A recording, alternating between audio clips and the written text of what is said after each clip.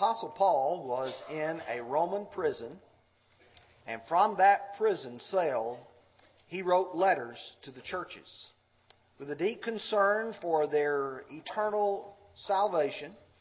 He wrote the congregation at Ephesus to remind them of the church as it relates to Christ. When he came to the Colossians, he wrote to them a letter that emphasizes Christ as he relates to his church. Paul, in the first 2 chapters of the book of Colossians, addressed a very doctrinal portion emphasizing that Jesus was the Christ, the Son of the living God. And as he said in chapter 2 and verse 9, for him dwells all the fullness of the Godhead bodily. But as he did when he addressed the Ephesians, he also had a very practical part of that letter. It addressed the way that you and I conduct ourselves as Christians, our everyday living. For instance, when I studied this portion of Scripture that we will study this morning, I thought back to my childhood, attending the Bethel Church of Christ. I would say approximately at least a third, maybe a half of the time, the closing song would be number 611, Take the Name of Jesus With You. I don't think I can ever forget that song. I know the reason why the song leader selected it is because he wanted to emphasize, now we've been here, we've worshiped God, we have been enthused about what God has done for us. Now, take the name of Jesus with you. As you leave this place, take it wherever you go. In preparation for our lesson this morning, I'd like to begin with a question. How much should our faith impact who we are in private and in public? I was working on this lesson several weeks ago and did not realize that this next point would have such practical application this very week. Society is saying if you are a pervert, celebrate it. If you're religious, hide it. This past week, Mr. Jason Collins, who is a professional basketball player, came out and said that he was a homosexual. Everyone from our president all the way down through the various news media have celebrated the fact that he had enough courage to come out and tell everybody he was a homosexual. And they have praised him, patted him on the back and saying how great of a job that is. At the same time, in Texas, a young man was running a 4-man relay race. And when he got to the finish line and he won, he did this. Not to say I'm number one, but because the young man is very religious, he was wanting to point up to God and thank God for his ability to be able to run. Afterwards, they found out that they had disqualified that team who won, who would have gone to state. They disqualified them because of that religious activity. Also, in the Pentagon, it was announced this last week that those who would promote their Christian faith could be subject to court-martial. Now, they have since tried to backpedal on that, but that was the statement earlier this past week. What we have to realize is society is telling us, if you want to be sinful, if you want to be perverse, advertise it. Tell everybody how much you enjoy your sin. On the other hand, if you hold to traditional Christian values, you must hide that. Now let's go back to the Bible. The verse prior to our section this morning is found in chapter 3 and verse 17. And whatever you do, in word or in deed, do all in the name of the Lord Jesus, giving thanks to God the Father through Him. Whatever you do in word or deed, do it all in His name. I know people may say, I'm confused.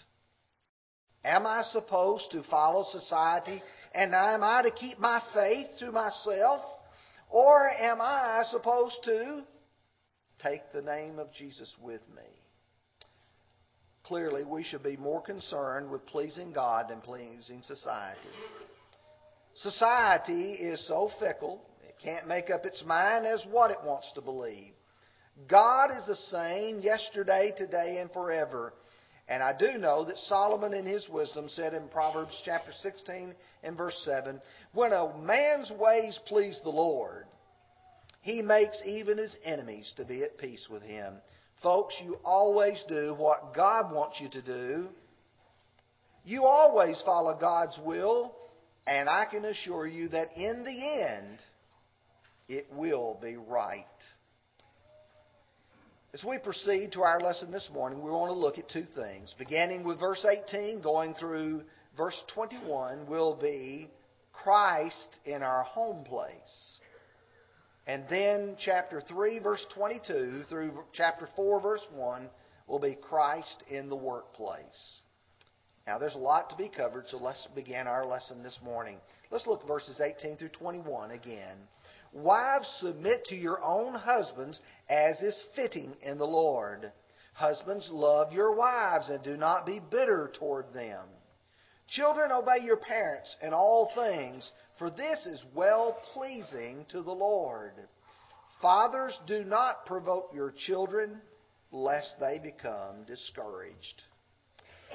Jesus can be a stranger, a visitor, or live in our homes. To many people, Jesus is a complete stranger. He's never been in their home. His Word has never had any guidance or direction about the way those people live. For them, Jesus, they would not recognize Him if they met Him in Scripture.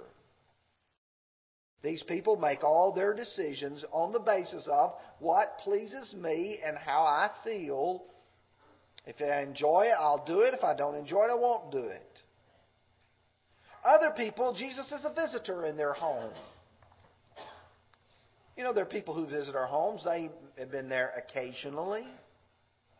They perhaps know where the restroom is located in our home. They may know where our kitchens are located.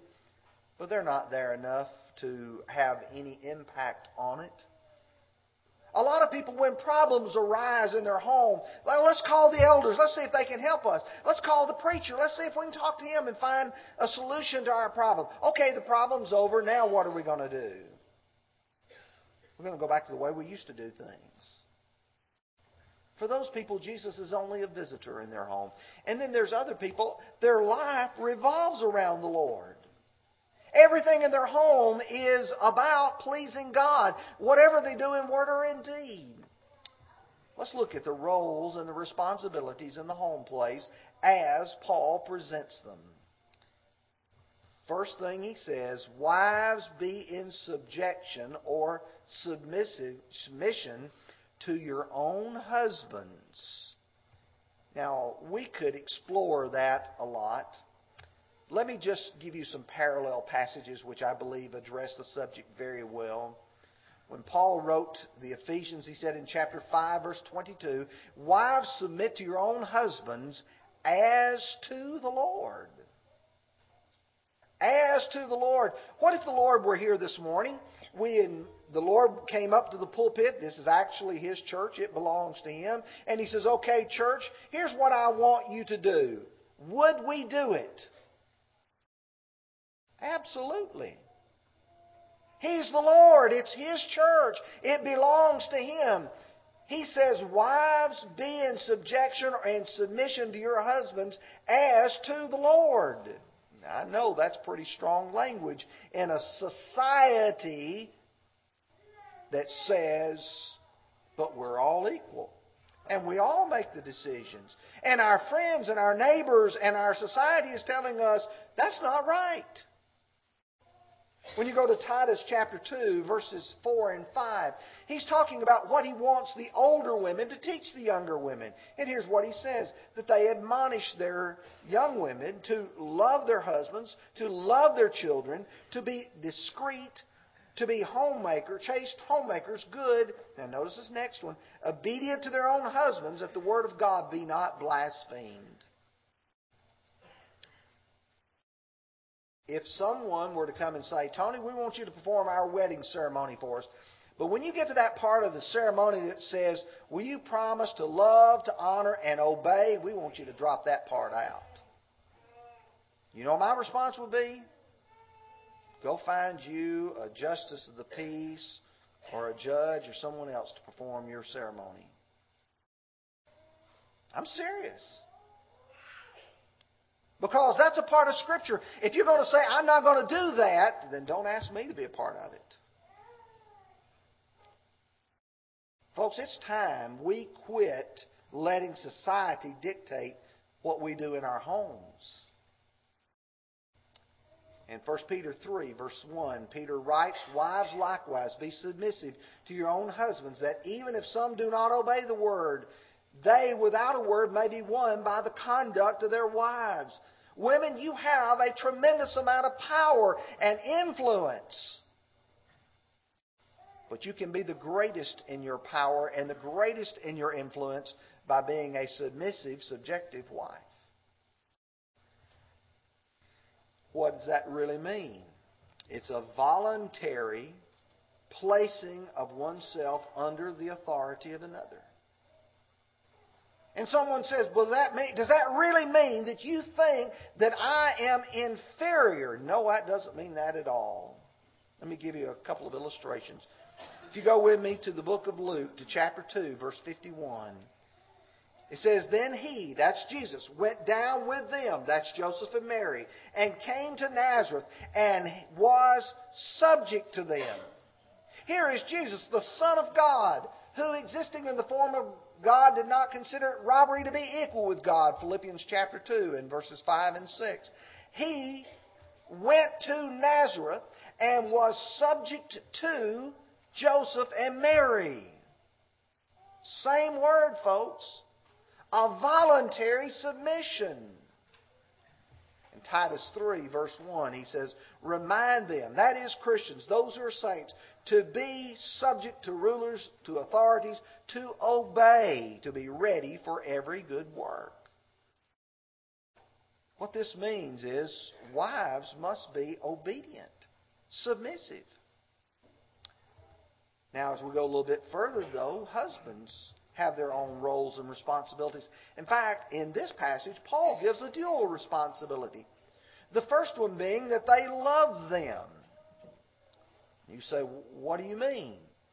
Two passages of Scripture will explain what this means. He says, Husbands, love your wives just as Christ loved the church and gave himself for her, that he might sanctify and cleanse her with the washing of water by the word, that he might present the church to himself a glorious church, not having spot or wrinkle or any such things, but that she should be holy and without blemish. So husbands ought to love their own wives as their own bodies. He who loves his wife loves himself. For no one ever hated his own flesh, but nourishes it and cherishes it, just as Christ does, the Lord does the church. In other words, it is such a deep and abiding love that it is sacrificial. That it says, your needs come ahead of my needs. If a wife is willing to be submissive to her husband, and a husband loves his wife, there will be no conflict in that. But then he says also, in 1 Corinthians 13, verses 4 through 8, love suffers long and is kind. Love does not envy. Love does not parade itself, is not puffed up, does not behave rudely, does not seek its own, is not provoked, thinks no evil, does not rejoice in iniquity, but rejoices in the truth, bears all things, believes all things, hopes all things, endures all things. Love never fails. What an amount of time you could spend with those verses. Brother Gary did a tremendous job preaching on that during the Bible class hour 2 weeks ago today. But the second part of the responsibility of husbands is not to be bitter toward them. You might wonder, what does he really mean when he says, don't be bitter toward them? One of the books that I use frequently has got a long title. It's called The New Linguistic Exegetical Key to the Greek New Testament. A mouthful. We simply abbreviated GNT. But when you look at that dictionary says it is a synonym of harshness, meaning a perpetual irritation and fault finding. You want me to tell you what that really means? That means, husbands, don't constantly nitpick your wife.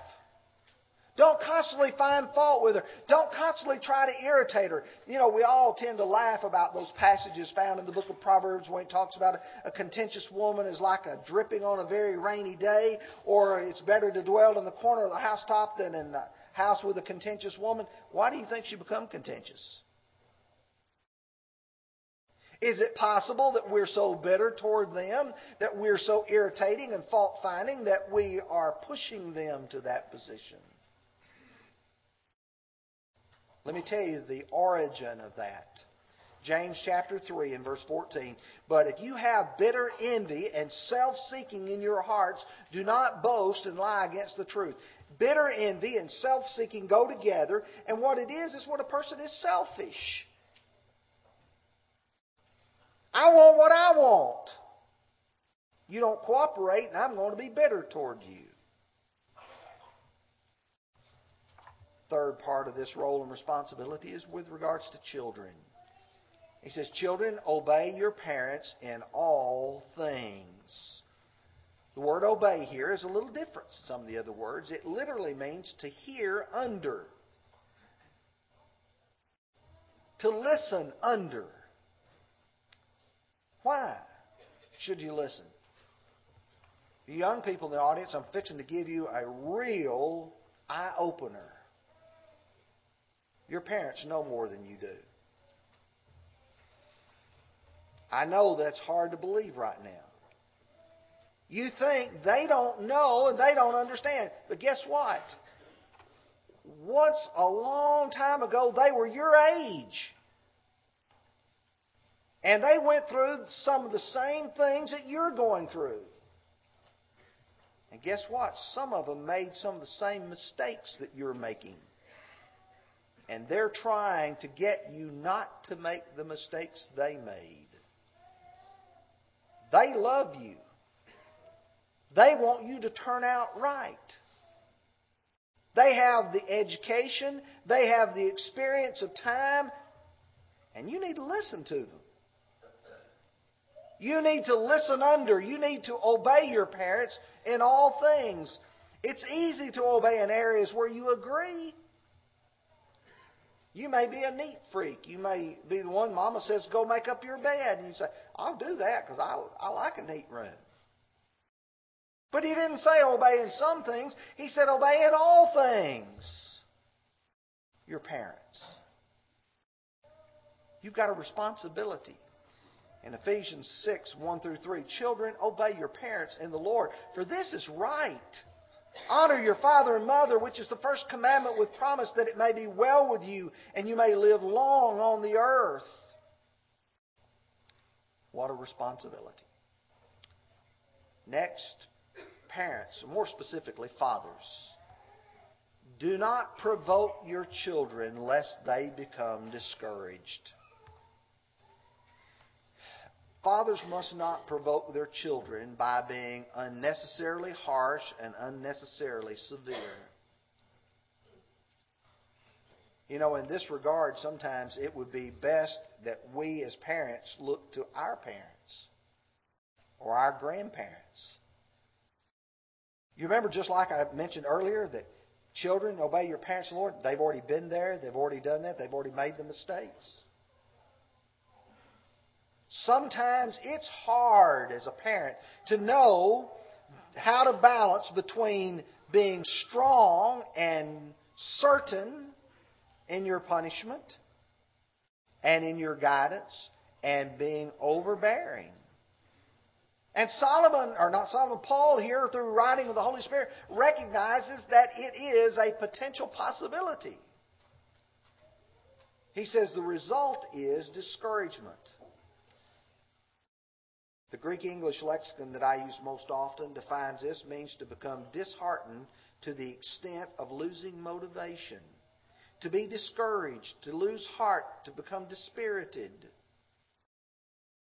Have you ever seen a child who got to the point where he felt like he could do nothing to please his mama and daddy? They're so hard on him, they say, I give up, I quit, I can't do anything to make them happy. Some parents can never see any good in their children whatsoever. They can't find anything with which to praise them for. And so the child gets to the point of discouragement, loses motivation. I don't know. I can't do anything to make them happy, so why try? I quit. Listen to Ephesians 6 and verse 4. And you fathers, do not provoke your children to wrath, but bring them up in the training and admonition of the Lord. Look to God and look to His Word for your parenting skills. Well, I know the world is going to tell you, oh, I do this. You can watch Dr. Phil, or you can read Dr. Spock. But there's no better teaching than is found in God and in His Word. Now, let me move from the home place to the workplace. You know, most of us would say, okay, now, you can let your faith and your religion and your love for the Lord take place in your home. But what about if you go to work? Let's pick up now with verse 22, go through chapter 4, verse 1. Bondservants, obey in all things your masters according to the flesh. Not with eye service as men pleasers, but in sincerity of heart, fearing God. And whatever you do, do it heartily as to the Lord and not to men, knowing that from the Lord you will receive the reward of the inheritance, for you serve the Lord Christ. But he who does wrong will be repaid for what he has done. There is no partiality. Masters, give your bondservants what is just and fair, knowing that you also have a master in heaven.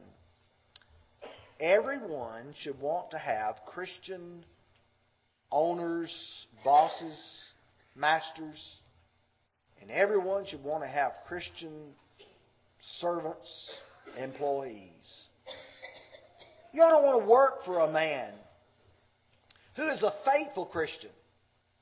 You ought to want to have employees who are faithful Christians. Someone says, well, I know a guy who's a Christian and he's a mean old tyrant.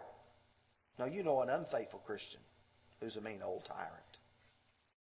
Well, I hired a member of the church and they stole from me. You hired an unfaithful member of the church and they stole from you.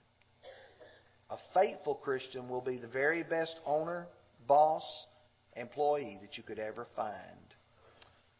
He first addresses the bondservants. We don't have bondservants in our country today. A bondservant was a piece of property. They were owned. Someone bought them, paid for them, or they were born in their house as a child of a slave. In the first century, this was a common occurrence. In many cities, the number of slaves outnumbered the number of people who were free and able to go about and do their own thing. As a bondservant here, he tells them that some of the people you serve will be good and some will be harsh. Listen to 1 Peter 2 and verse 18. Servants, be submissive to your masters with all fear, not only to the good and gentle, but also to the harsh. I'm not going to ask you to do this, but how many of you would raise your hand if I said you work for a very kind, good, and gentle person? Some of you would raise your hands. On the other hand, if I were to ask you, how many of you work for a person who is a tyrant? They're mean, they're harsh, they're unkind. Some of you would raise your hands with that as well. And if you listen to Peter, Peter says, really it doesn't matter which one you serve under. You obey both of them. That's your role. The word obey here is exactly the same word for children obey earlier. To listen under. You respect their authority. What they tell you to do, you do that. And he explains how. Not with eye service as men pleasers. Do you know what that means? There's some people, when the boss, the owner is there, will make sure they do everything just right. The best way I can compare this is to what many of us remember as a child. You remember you were in a classroom and the teacher was in the classroom and everybody was as quiet as a mouse? And then the voice would come over the PA system and says, Miss Jones, we need you to come to the office. And the teacher says, all right, students, y'all be good while I'm gone. The teacher gets about 10 steps from the door. You know what happened? Kids started laughing, jumping out of their seats, throwing paper wads, and some kid ran to the door to watch for the teacher. Helter-skelter. Do you know what happens in some businesses? When there is a boss, when there's a foreman, when there's somebody there, everybody's just doing their job. They're working along. The boss leaves. You know what happens? Everybody just does what they want to. They start goofing off. No, they don't all do that. Some do, though. And he says, you don't do it with eye service as men pleasers. But you do it as unto the Lord. As if you're not serving a master who's just in and out. You do it like you understand you're serving the Lord. And he says, do it heartily. Put your effort into it. Listen to what he goes on to say. One who does wrong will be repaid. There's no partiality. God says, you may think because you're in the subservient position that somehow God's just going to let that slide. No, He's not. Without partiality, God is going to judge each and every one of us. And very quickly, masters. He says, give your bondservants what is just and fair. Let me point out to you, God has always been concerned with fair and just treatment. When a person deserves something, give it to them. Just because you're in a position of power over them doesn't mean that you can or should mistreat them. Listen to Deuteronomy chapter 24:15. Each day you shall give him his wages, and not let the sun go down on it, for he is poor, and he has his heart set on it, lest he cried against you to the Lord, and it be sin to you. God says, if you owe a man money, pay him. You might say, well, I don't have to. I can hold it. He says, no, you pay him. He said, if he cries out to me, it's going to be a sin to you.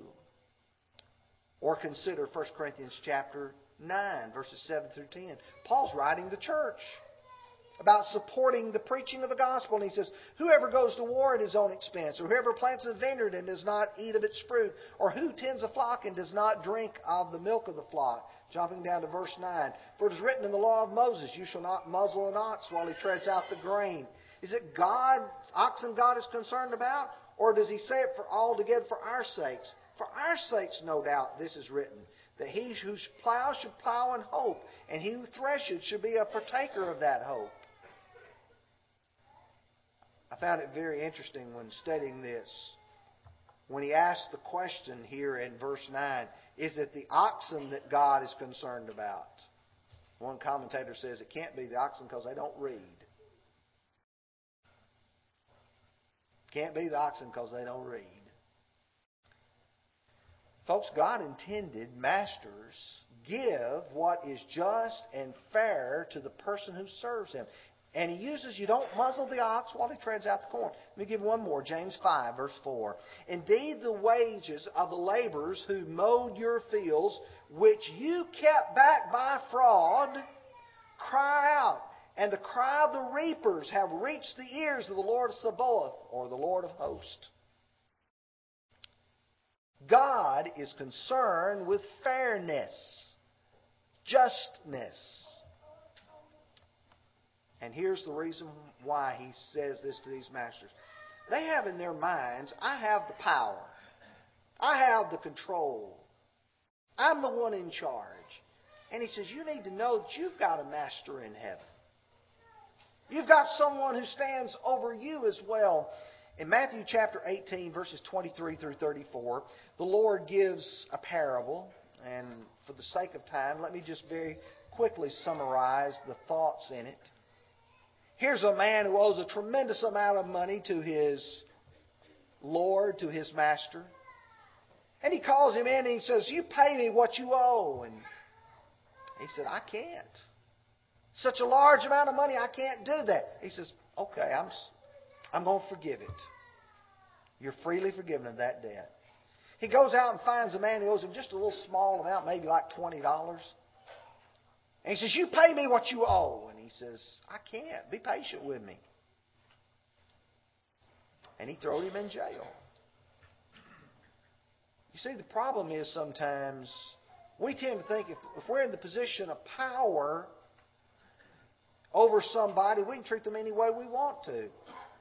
What that man did was call back in by his master and said, I freely forgave you. We need to understand, regardless of who we are, we each and every one have a master in heaven to which we must answer. And I want you to listen to Ephesians 6 and verse 9. And you masters do the same things to them, giving up threatening, knowing that you also have a master in heaven. There is no partiality with him. Two things to draw out of this. Number one, give up threatening. You can talk better to your employees than you do. Number two, he says there's no partiality with God. You may think earlier, as we talked about the one who was a bondservant, he says, if you do wrong, God's going to repay you for that. There's no partiality. Here in Ephesians, he said, you masters, you think you may want to get away. There's no partiality with God. God judges each and every man on the basis of what he does, right or wrong. Summarizing it all together again, we ought to take Jesus with us everywhere. When you leave here this morning, Jesus needs to go with you to go home. When you go to your work tomorrow or tonight or whenever you must go to work, you need to take Jesus with you. He doesn't need to be with us just here at church. I don't care what society is telling you. Jesus needs to go with us everywhere. Sadly, and I say this very sadly, some of us are ashamed to let other people know we're Christians. And what Jesus said in Luke 9 and verse 26 is very appropriate. For whoever is ashamed of me and my words, of him the Son of Man will be ashamed when he comes in his own glory and his Father's and of his holy angels.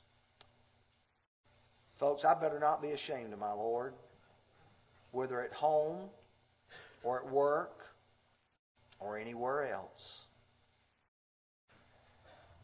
Why not own the Lord in everything you do? One of the greatest things you could do this morning is to be a faithful Christian. Some of you have not yet obeyed the gospel. There is prepared for you a baptistry and garments. The reason why it remains prepared is because the Lord's invitation remains prepared. That if any will believe that Jesus is the Christ, repent of their sins, confess their faith, and then be baptized, the Lord will add them to His church. We could have a new brother, a new sister in Christ this morning. If you are a Christian and you look at your life and you see sin in it, folks, it's time now to correct the problem. No need to carry that burden any further. You let the Lord be the guide of your life, and I can assure you one thing, it will end correctly. You let the world guide you, and it will end bad. If you need to respond, would you come as we stand and sing?